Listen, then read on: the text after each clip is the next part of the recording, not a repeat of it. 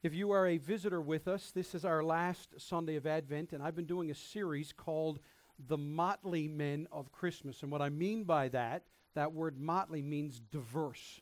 A very different group of different characters or groups of characters that were involved in the Christmas narrative. And so 4 weeks ago, we looked at the hope of Christmas. And we understood that Joseph's obedience allowed him to find hope in Christmas. And the big picture was God does the impossible, and He includes mankind. He includes us. And when we're obedient to the Lord, even the stuff that seems impossible, God will still do it, and He'll use you and I to be a part of it. 3 weeks ago, we studied the terror of Christmas. And in Matthew chapter 2, we looked at the fact that really this wasn't about three wise men as it was about two kings. King Herod versus King Jesus. And we asked the question, who is your king? And we understood by looking at Herod's life that the terror of Christmas is when we only think about ourselves, when our universe and our world is very me-centered and it's all about me and me-focused. We end up, even though we try to find happiness, we end up only hurting ourselves and hurting those around us. Then last week, we looked at the power of Christmas. We looked at the power of Christmas, and we realized in these two groups, of one group of Gentile stargazers, these wise men and who they were, and then this group of low-class Jewish shepherds. And we realized that God reaches out to anybody and everybody. But the question we dealt with was, will you look for and find and worship Jesus? So on this, the 20th of December, on our last Sunday of Advent, we are going to look fittingly at the person of Christmas. The person of Christmas, and to put that in a nutshell, it's Jesus. Jesus, and why is that important? Because Jesus is God in the flesh, and because He is God in the flesh, He's our hope and our salvation. And we're going to look at different passages in Matthew 1 and 2 and Luke 1 and 2, but here is the thought I want you to take away with you as we go into this last week of Christmas, all right, which is this: Jesus came as one of us so that we can be made like Him. Jesus came as one of us so that we can be made like Him.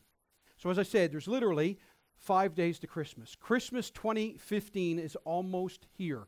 So now look up. How y'all feeling about that?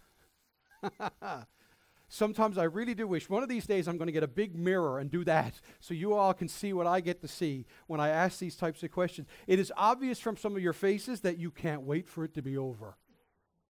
All right? Some of you are excited, probably a little bit more dependent on the age level is the level of excitement, okay? But how do you know if you're prepared for Christmas?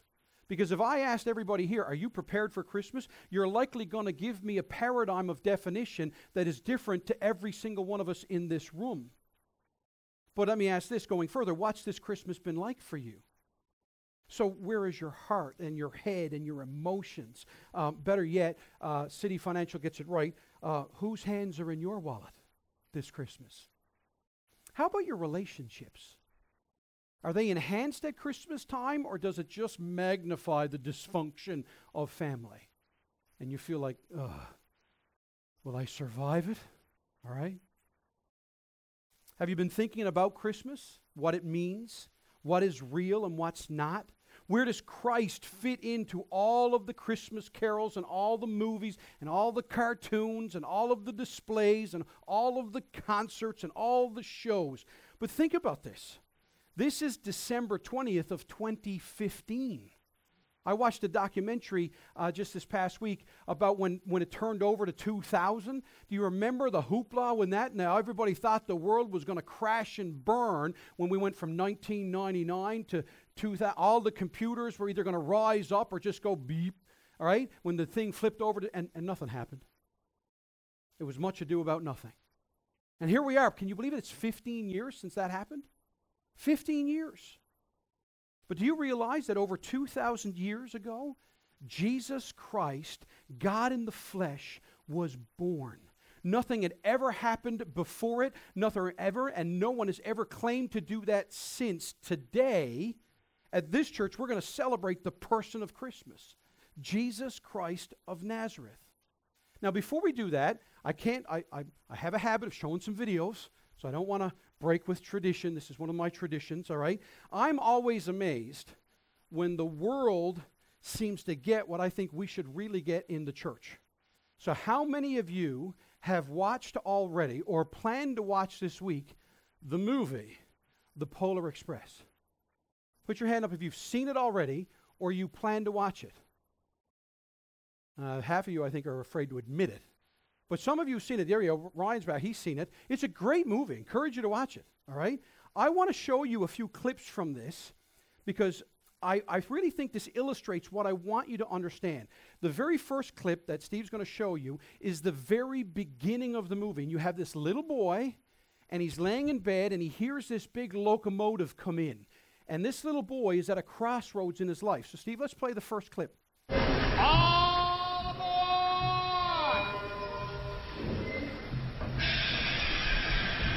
All aboard!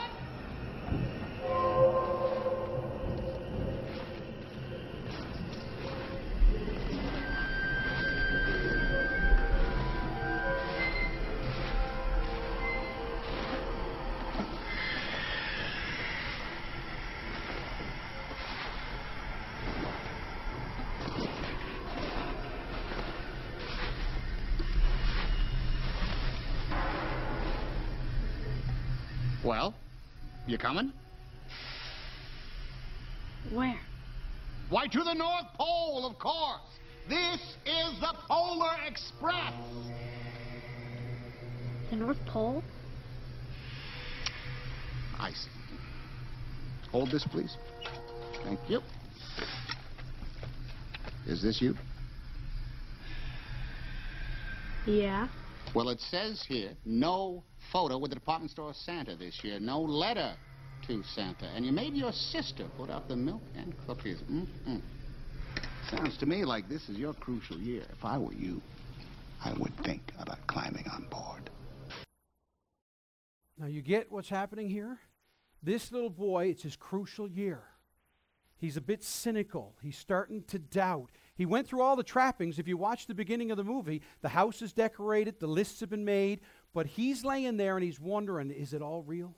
Is it all worth it?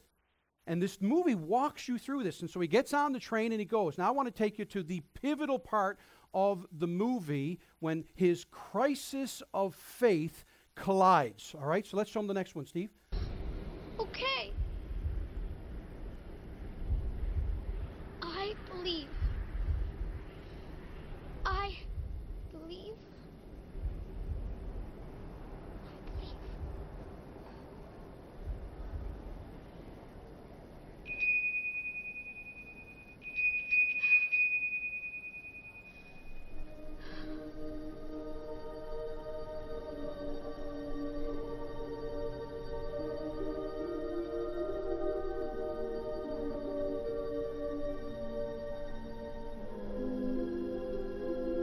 What was that you said?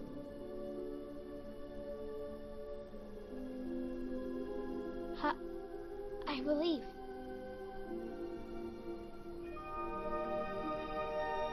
I believe. I believe. This is yours. Well, Come to the crossroads in this movie. He went from a doubting boy, cynical and kind of wondering. Now, I believe. I believe. And the whole theme behind this is that bell plays a big part because when you believe, you can hear it ring. You can hear it ring. Now, what amazes me most is the very last scene. And I want to show you that. Let's show you the last scene, and then you'll understand where I'm going.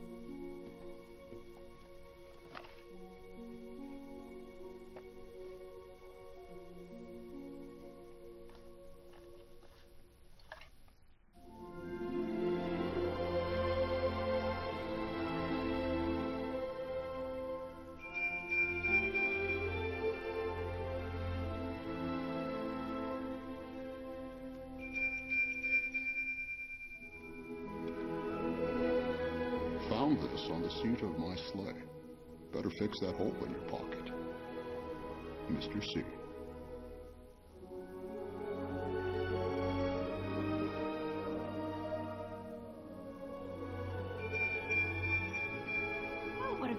bell. Watch closely. Who's it from?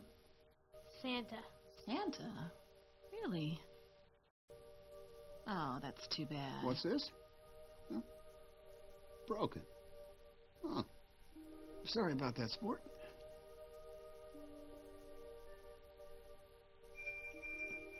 Come on, kids. We don't want to be late. Now listen carefully to the words.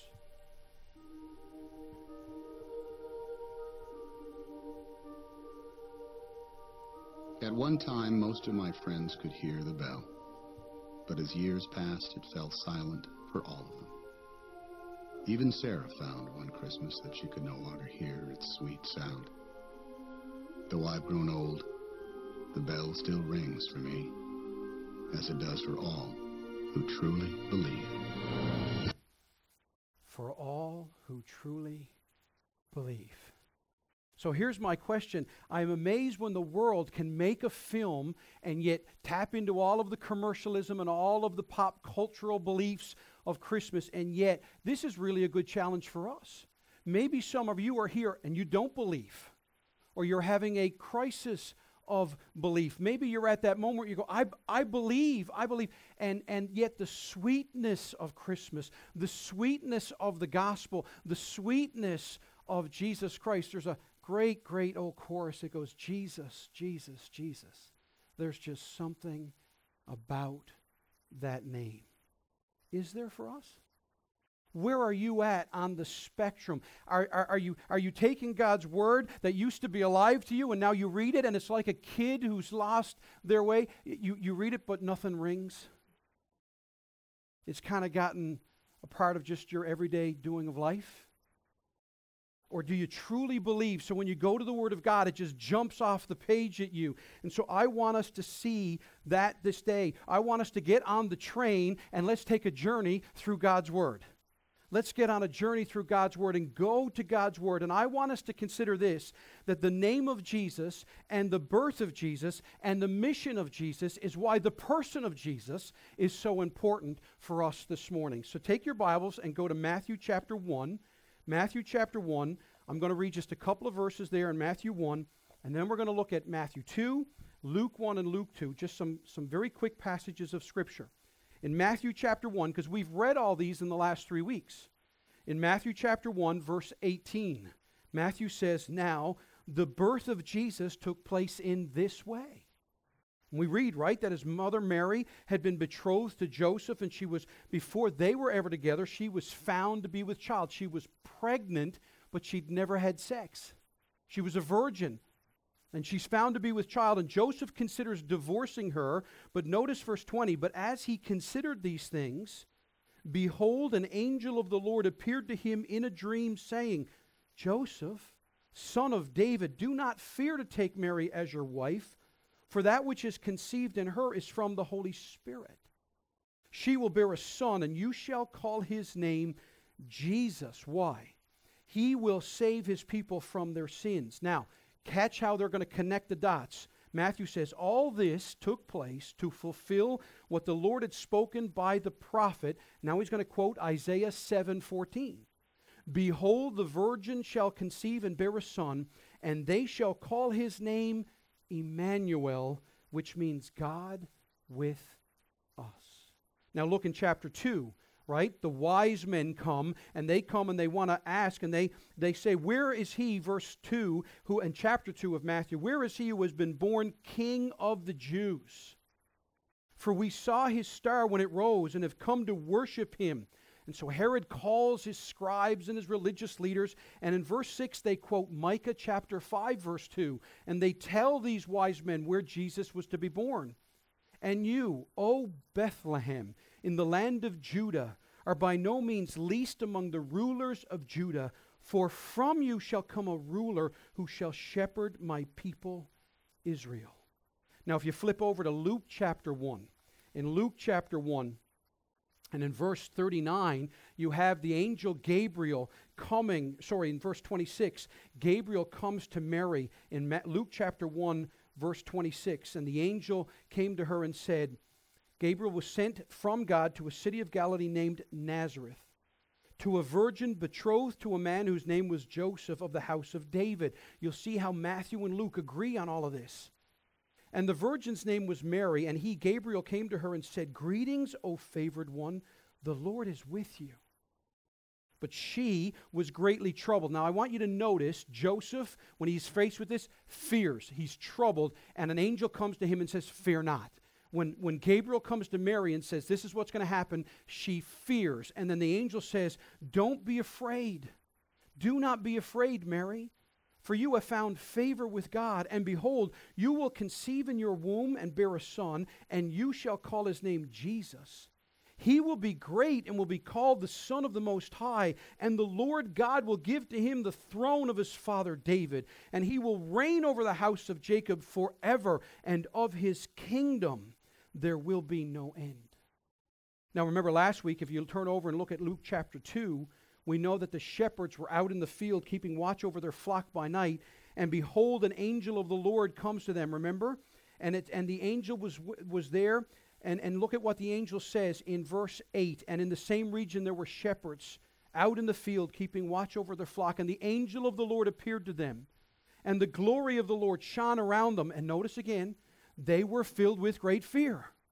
You'll find every time that people encounter the bigness, the greatness, the majesty of God, they're filled with great fear. But notice again, "And the angel said to them," verse 10, "Fear not. For behold, I bring you good news of great joy that will be for all the people. For unto you is born this day in the city of David a Savior, who is Christ the Lord." I want you to consider that. So what I want to do first of all is let's look at his name. His name. What's in a name? What's in a name? And I really think it's a shame that in our Western culture, we don't have more real good traditions like they did back in the ancient cultures and in some other cultures of the world today, because your name meant everything. Okay, so my name is Stephen.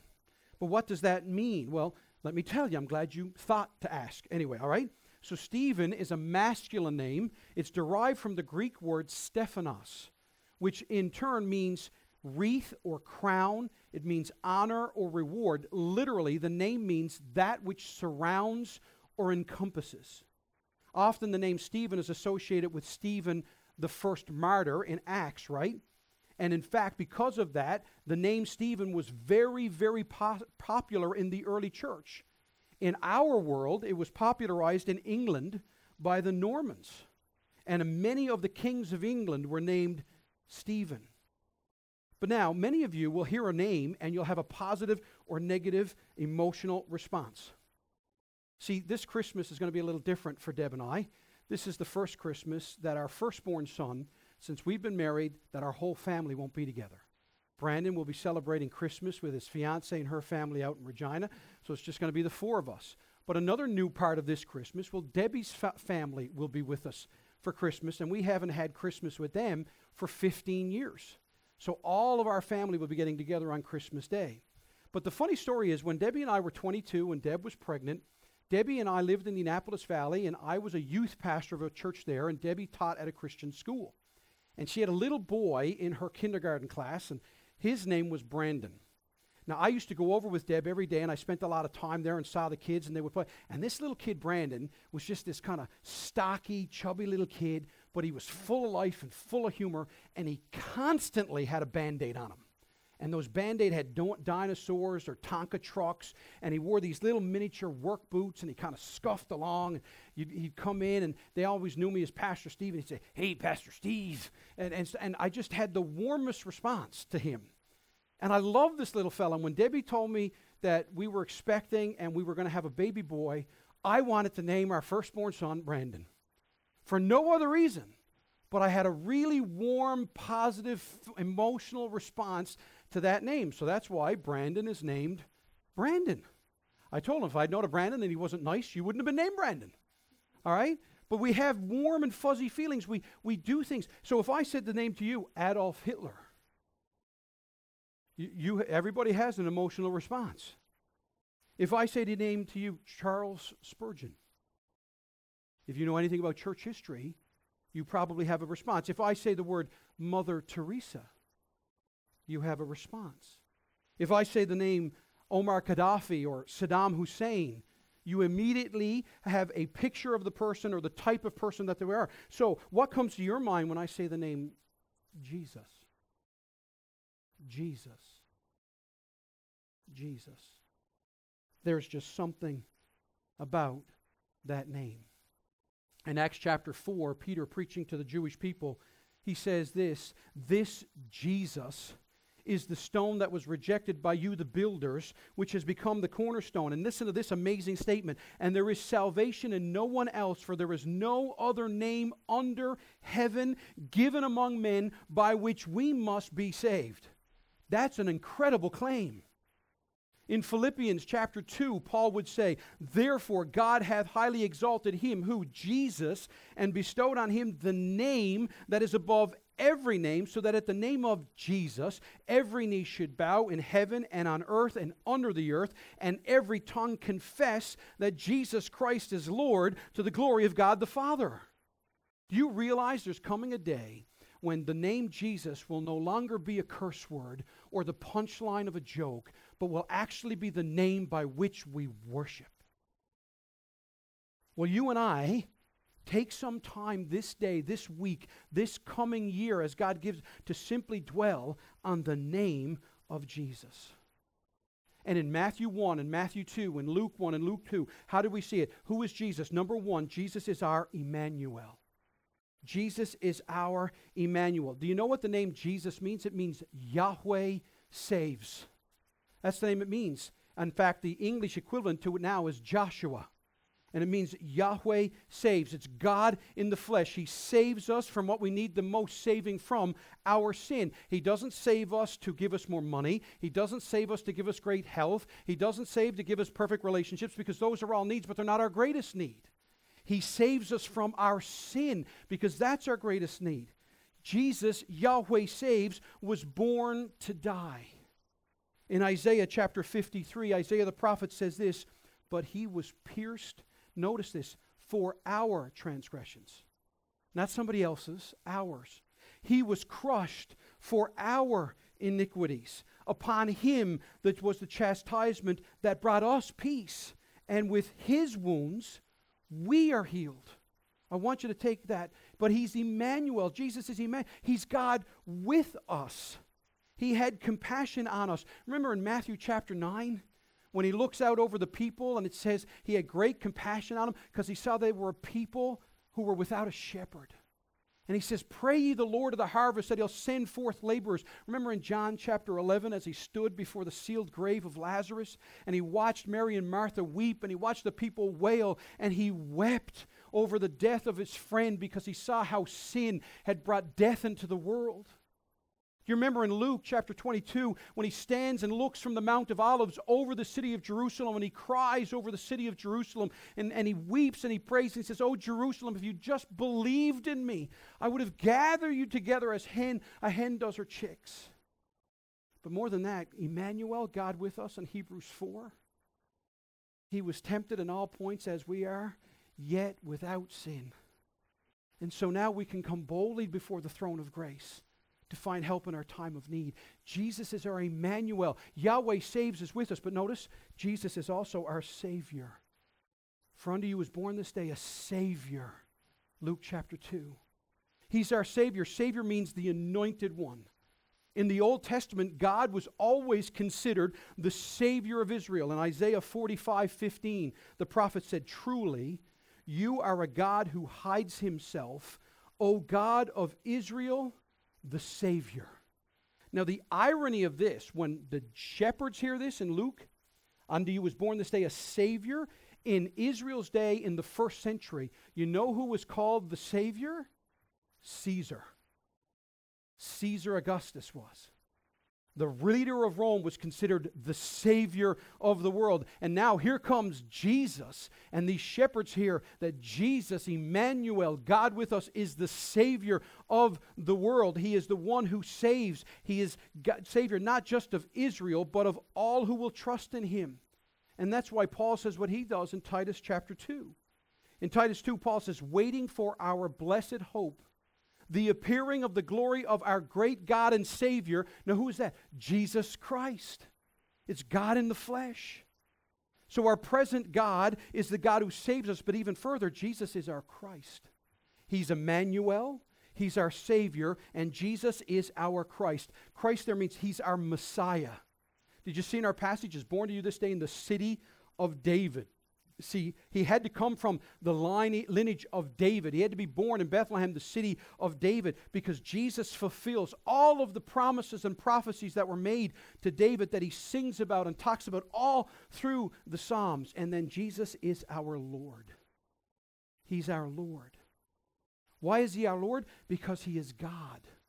He is the God who is visible to human eyes. If you want to understand the Trinity, God the Father is the God we cannot see. God the Son is the God we can see. God the Holy Spirit is the one who empowers us to understand and see God the Son and give praise and glory to God the Father. He is our Christ. This is what Paul meant in Philippians chapter 3, verse 20, when Paul says, "But our citizenship is in heaven. And from it we await a Savior, the Lord Jesus Christ." Now, why is that important? Because the Lord Jesus Christ, our Savior, who will transform our lowly body to be like His glorious body. How? By the power that enables Him even to subject all things to Himself. So our Emmanuel is our Savior. Our Savior is our Christ, and our Christ is our Lord. So He is to be heard and obeyed. Why? Because we can trust Him. We can believe in Him. And you need to believe He would never ask of us what is not in our best interest. He would never ask of us what is not for our good and His glory. But this Jesus, that's His name. Now consider with me His birth. Consider with me His birth. Last week I said this, and I really want to drive this home because I think we've lost the wonder of this in the Western church. We need to be honest and frank about what we're saying when it comes to Christmas. Now, I mean it. Think about it. We're saying 2,000 years ago, the eternal God of all creation, of all the universe, entered the womb of a virgin where His human body grew for 9 months. His mother gave birth to the Son of God, who took the flesh and blood of a human man. He then lived for 30 plus years without sin. Never once did He do wrong. He performed miracles. He preached the kingdom. He was believed on and yet rejected. He was betrayed. He was abandoned. He was then arrested. He was given 6 trials in the space of hours, 3 civil trials and 3 legal trials. He was beaten and He was mocked. He was spit upon and crucified. He was killed with sinners. He was forsaken by God the Father, and then He willingly gave up His life. He was buried for 3 days, and then He rose from the dead. And then for 40 days later, after being seen by literally hundreds and hundreds of people, He ascended into heaven, and now He sits at the right hand of God the Father to live and reign forevermore. Oh, I heard something. You want that amen almost creeped out. All right? But listen, is all this true? Yes, okay. Then that demands a response. It does. It demands a response. But do you know and understand that this is not new? I want you to realize Jesus' birth was predicted. His birth was predicted. You see it in Matthew 2, Luke 1, Luke 2, all these. Jesus' name, His type of birth, His place of birth, the repercussions of His birth are all predicted in the Old Testament starting in Genesis 3:15. In Genesis 3:15, when Adam and Eve have fallen and they've sinned, and the Lord comes and He tells Eve that she has been cursed because of her sin. And what does He say? But you will give birth to a son. Through you a son will come. And he will be bruised, his foot will be bruised by Satan, but he will crush the head of Satan. What that means is he will crush evil. He will crush sin. He'll crush death. He will crush all of those fears and anxieties. Over 300 prophecies in the Old Testament that predict and proclaim and promise all about Jesus are all found in the person of Jesus. And thus, Jesus' birth was miraculous. His birth was miraculous. You got to think that through. Honestly, everybody, as you celebrate, Either Jesus was born of a virgin or he wasn't. Either it's true or it's a lie. Like there's no way to just explain it and kind of win on both ends. It's either true or it's not true. And I find it fascinating that Hollywood will make movies. I believe. Well, Josephus writes about Jesus. Josephus was a Jewish historian. In his book, The Jewish Antiquities, he writes this: about this time there lived Jesus, a wise man, if indeed one ought to call him a man. For he was one who performed surprising deeds and was a teacher of such people as accept the truth gladly. He won over many Jews and many of the Greeks. He was the Messiah. And when, upon the accusation of the principal men among us, Pilate had condemned him to a cross, those who had first come to love him did not cease. He appeared to them, spending a third day restored to life, for the prophets of God had foretold these things, and 1,000 other marvels about him. And the tribe of the Christians, so called after him, has still to this day not disappeared. This is a guy who didn't call himself a Christian. This is how he describes Jesus, decades after Jesus has disappeared. You see, Jesus, the virgin birth, is what sets him apart from every other religion and philosophy of humankind. It's what connects him to the predictions of his life and death and his resurrection. And the only thing we can do is either reject it or accept it. So Jesus' birth was predicted. Jesus' birth was miraculous. But listen, Jesus' birth makes all the difference in the world in your life. It does. The birth of Jesus, through Mary, a virgin, who was in no way stained or abused, but rather her purity is protected, her dignity is upheld, and God's holiness is unstained. This makes God and Christianity and the gospel unique and powerful. Isn't Jesus' birth incredible? I mean, it really is. It really is. It's amazing. But it's not impossible. In Luke chapter 1, verse 37, when Mary says, "How can this happen?" He says, "For nothing will be impossible with God." You see, with men, some stuff, not everything is possible, but with God, nothing is impossible. So this Christmas, Calvary and friends and visitors, let's be sure we are crystal clear about what we believe and what we're claiming to be true. God was born as a baby, grew like any human being, and walked this earth as a man. Now, why does that matter and change everything? Well, listen. He's Emmanuel, according to Matthew 1. God with us. God is with us. He didn't run away from us. He's no longer quiet or silent. He chose to come and be with us, to walk through this life, and not just to know about us omnisciently because he's God, but to also humanly know what we feel. Tim Keller puts it like this. He says, grace is humbling and restorative. It pulls you down because Christ died for you, but also lifts you up because he wanted to die for you. Ponder that this Christmas. Remember when I said that Jesus laid down his life? In John chapter 10, verses 17 and 18, here are the words of Jesus. For this reason the Father loves me, because I lay down my life that I might take it up again. I want you to realize nobody killed Jesus. People beat him, they spit out upon him, they put him on a cross, but he gave up his life. He said, I lay down my life that I may take it up again. No one takes it from me, but I lay it down of my own accord. Jesus says, I have authority to lay it down, and I have authority to take it up again. This charge I have received from my Father. So, we have Jesus' name. He's Emmanuel. He is Savior. He is Christ, and he is Lord.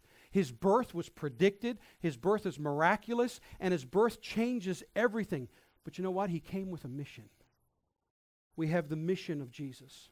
I want you to make sure this Christmas that you understand why God sent Jesus into this world. I want you to see the love of Jesus, the humility of Jesus, the tenderness of Jesus. I want you to study and read with your children and read together with your spouse or with your family those quiet scenes of Christmas that you read about. But I also want you to hear the cries from Bethlehem of mothers whose children were slaughtered. I want you to hear and feel the nervous tension in Jerusalem when Jesus was pronounced King of the Jews and all of Jerusalem was in tension over it. I want you to see the flat-out rejection of Herod, who just said, no, I reject him. I want you to feel the scandal of Mary and Joseph. I want you to see and sense the fleeing and the poverty and the prophecy of what Jesus' presence would mean, both good and bad. And don't forget Mary's song in Luke 1, when she says, my soul magnifies the Lord, and Zacharias' song, and Anna's prayer, and Simeon's prophecy. Because you know what his mission was? Jesus came to save us from our sin. That's why he came. He didn't come to make us rich. He didn't come to give us a Broadway, Park Avenue life. He came to save us from our sins. D.A. Carson says, we overcome the accuser on the ground of the blood of Christ, nothing more and nothing less. One of my favorite authors is Paul Tripp. This last week, he's been putting some things out. He said this week, that baby in the manger came as our ultimate substitute. Everything we do, he would do in our behalf and for our salvation. That baby in the manger came because the whole world was and is groaning, waiting for its final redemption. That's the purpose of the baby in the manger. Now, let me show you what is Christmas understood from a sinner's point of view. How, as sinners, should Christmas look? Well, first of all, it starts with this. I am a sinner. I am. I feel like every day, I feel like putting it on my Facebook. I feel like, people go to AA meetings or they go to I feel like coming to Sinners Anonymous and going, hey, my name is Steve. I'm a sinner. It's been 2 seconds since my last sin. That's what it's like, right? You admit, I have needs. I can't do it. No matter how hard I work at it, no matter how many friends I have or how much money I have or how much possessions I get, it doesn't matter. Pick your vice, no matter how much alcohol you turn to or drugs you inject or sex you consume or whatever, you will never be happy because we're sinners. But then we say, you know what? God doesn't owe me anything except his wrath and judgment. God doesn't owe me anything. God's not in debt to me. But then you can go, but I can't believe God would love me. And then God would be my Emmanuel. He would come for me and live for me and die for me and then save me from myself, all at his expense. So you know what this Christmas would be? Now I'm overwhelmed with thanksgiving and gratitude. I believe. Now the bell rings. The Bible comes to life. I believe. Because his love for me and his work for me and his sacrifice for me and his will for me. And I'll spend my days simply resting in Christ who loves me. He came to save us from our sin. You know what? His mission was he came to give us peace. Oh, how I wish I knew how to preach this better. Peter explained it to a Gentile centurion. In Acts chapter 10, verse 36, he says, as for the word that he sent to Israel, preaching good news of peace through Jesus Christ. He is Lord of all. Scotty Smith puts it like this: the gospel is the difference between being all God intends for us to become versus doing all that we want to get done in life. It's the difference from being or doing. Having peace with God is just to be in Christ. In Romans chapter 5, verses 1 to 5, Paul says, therefore, since we have been justified by faith, we have peace with God. How? Through our Lord Jesus Christ. Through him we have also obtained access by faith into this grace in which we stand.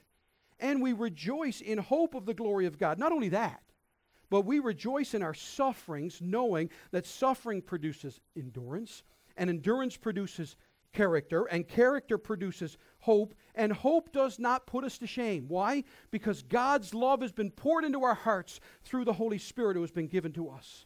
At the end of Romans, he says in chapter 15, may the God of hope fill you with all joy and peace in believing.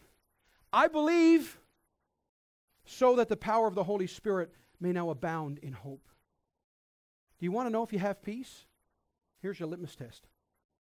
Catherine Heston puts it like this: we waste so many days waiting for the weekend.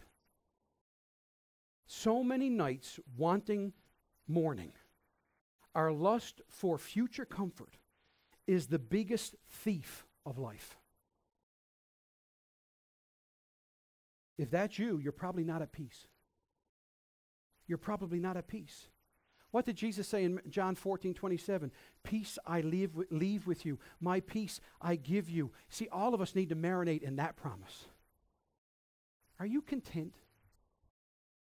Do you have patience? Come on now. Patience. I don't want to make eye contact with anybody because I don't have patience myself. Do you trust God with yourself? Do you trust God with your situation in life? Whether you're single or married or divorced or widowed, a widower, whatever your circumstance, whether you're healthy or not, do you trust God with your spouse and your kids and your mom and dad and your siblings? Do you trust God with your job or your possessions or or let me ask, is your bucket list more important than God, especially as we get into the season of New Year's resolutions? Does it match with what God's Word says? See, Jesus came to save us from our sins. Jesus came to give us peace. But you know what? Jesus came to give us joy. Do you know that from Acts to Revelation, joy is spoken about 36 times in the Bible? From Acts to Revelation. Joy is both a feeling and a reality. The Bible speaks of people being joyful, of having joy. In Galatians 5, joy is a fruit of the Spirit. The New Testament says you can have it, you are filled with it, you can express it, you can be settled in it, and you can actually give it to others. Yes, joy is contagious. Are you that kind of virus? Are you a joy virus in the people that you have influence over? You're just joyful. David Powlison says, there is a God who is powerful and present. There is a God who speaks and raises the dead. It is that God at work in us. But listen, do you want to know how to be joyful? This Christmas, it's not in how many presents are under the tree. D.A. Carson said, the believer who expects bundles of joy to be showered upon him regardless of his prayer life is deluded. You want to find joy? Get on your knees. Start talking to God. Pray that as we worship today, we will experience and cherish the joy of our salvation. Joy to the world, the Lord has come. Joy to the world, the Lord has come. Yeah, boy. Now, He came to save us from our sins. He came to give us peace. He came to give us joy, which means it's obvious, right? Jesus came to give us victory. He came to give us victory. Paul Tripp explains it like this: life abundant, life eternal was in that manger, and death was the way He would deliver it to us. Jesus said in John 17, and this is eternal life. Not that you live forever, notice, and this is eternal life, that they may know you, the only true God, and Jesus Christ whom you've sent. You want a victory? Know Jesus.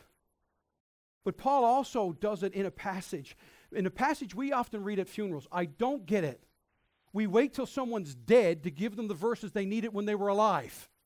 All right? In 1 Corinthians 15, Paul says this, when the perishable puts on the imperishable, and the mortal puts on immortality, then shall come to pass the saying that is written, death is swallowed up in victory. O death, where is your victory? O death, where is your sting? The sting of death is sin. Right? And the power of sin is in the law. But thanks be to God who gives us the victory. How? Through our Lord Jesus Christ. So therefore, this Christmas, my beloved brothers and sisters, be steadfast and immovable, always abounding in the work of the Lord, knowing that in the Lord your labor is not in vain. We're told that Jesus tells us in Matthew that He would save us from our sins. Luke tells us that and the shepherds, that He is coming again, right, in Luke 1 and Luke 2. And what does it say? And suddenly there was with the angel a multitude of the heavenly host, praising God and saying, glory to God in the highest, and on earth peace among those with whom He is pleased. Scotty Smith again writes this: Jesus came to make His blessings flow, not trickle. He came to make His blessings flow, not trickle. Let's live and love with great hope and generosity because we've won the victory. John summarizes it best. I got to be honest, I laughed and cried as I studied for this week. In 1 John 5, 4 and 5, John says, "For everyone who has been born of God overcomes the world. And this is the victory that has overcome the world, our faith." I believe. I believe. The Polar Express should not have the franchise on this. The church should. I believe, right? Our faith. Who is it that overcomes the world except the one who believes that Jesus is the Son of God? And so Calvary, the hope of Christmas and the power of Christmas is the person of Christmas, Jesus Christ. And when we respond to Jesus and we trust in Him and believe in Him, we are given a new name. And we are born again. And then we're given a mission. And Trevin Wax puts it like this: the gospel is a story to be entered, an announcement to be proclaimed, and it births a community to be experienced. So, Calvary, do you believe? Do you believe? Remember when we started with the clips of the Polar Express? You see, even the world wants us to believe in something, but it's always believe in yourself, or believe in what makes you happy, or believe in what brings you pleasure, or believe in what takes away the pain. But while Jesus will ultimately give us all those things, His plan and purpose for your life and mine is His glory and His honor and His praise. The gospel is about hope, not hype. But you know what? God's honor and God's glory and God's praise leads to our peace and our hope and our joy. And it's a lasting peace and hope and joy and love. And it's so relational that it's simply not good for you while hurting others. No. And when we believe and trust in God, we become His children. We become His family. We're a family that loves and helps and prays for, encourages, even sacrifices for. So what is Christmas all about? Christmas is the discovery of the wonder, the grace, the mercy, the love of God towards His own creation. And even as God created, and folks, listen, He didn't need us. He wasn't lonely. He wasn't feeling neglected. He chose to display Himself. He chose to proclaim His magnificence. And since God is love, His very act of creation, and then His humiliation, and then His crucifixion, and then His resurrection, and then His ascension is love displayed by God towards us. So what will we do this Christmas? How do we bring glory to God? The Bible's short answer is this: by growing more and more like Jesus Christ. That's the short answer. See, here, everybody in this room, you're one of four people, and I close with this. You're sitting here going, Steve, listen, I like Jesus. I like Him the way I like Mother Teresa. Good guy. But I don't know if I'm going to listen to him and trust Him. I like Him, but not enough to go, I believe. And some of you might even claim, many in fact I think in this room would say, I believe in Him, I believe in who He claims to be, I believe in what He claims to have done, I believe in His power and His creation, His plan, but you simply live life like all of that doesn't matter. He's like a tagline. He's a hashtag to your Twitter life. Or you're like Herod and you simply go, you know what? I'm here because I was dragged here. I don't believe any of this. Or you can go, I believe. I believe. And that belief means something. It affects me, and it fuels me, and it powers me, and it transforms me, and it means I look at Christmas very differently. And Paul wrote it in Ephesians, and these are my last words. As we go into this Christmas week, and as you guys go to all of the stuff that you do at Christmas, what does the person of Christmas do in your life? Jesus Christ lived this, then He died for it, and then He rose again to give it to us. And if you're here today and claim to know Jesus, then let this be your Christmas wish. Let these words I'm about to read be your Christmas prayer. Paul said in Ephesians chapter 4, beginning in verse 31, this Christmas, let all bitterness and wrath and anger and clamor and slander be put away from you, along with all malice. Will you? Be kind to one another, tender-hearted, forgiving one another as God in Christ forgave you. And so be imitators of God this Christmas as beloved children, and walk in love as Christ loved us and gave himself up for us, a fragrant offering and sacrifice to God. As the song says, that's my grown-up Christian Christmas wish. Is it yours? Is it ours? It can be. It should be. Merry Christmas, Calvary. I love you all. Let's close in prayer and then sing Away in a Manger. My God and my Savior, I thank you for this opportunity to allow your word to speak.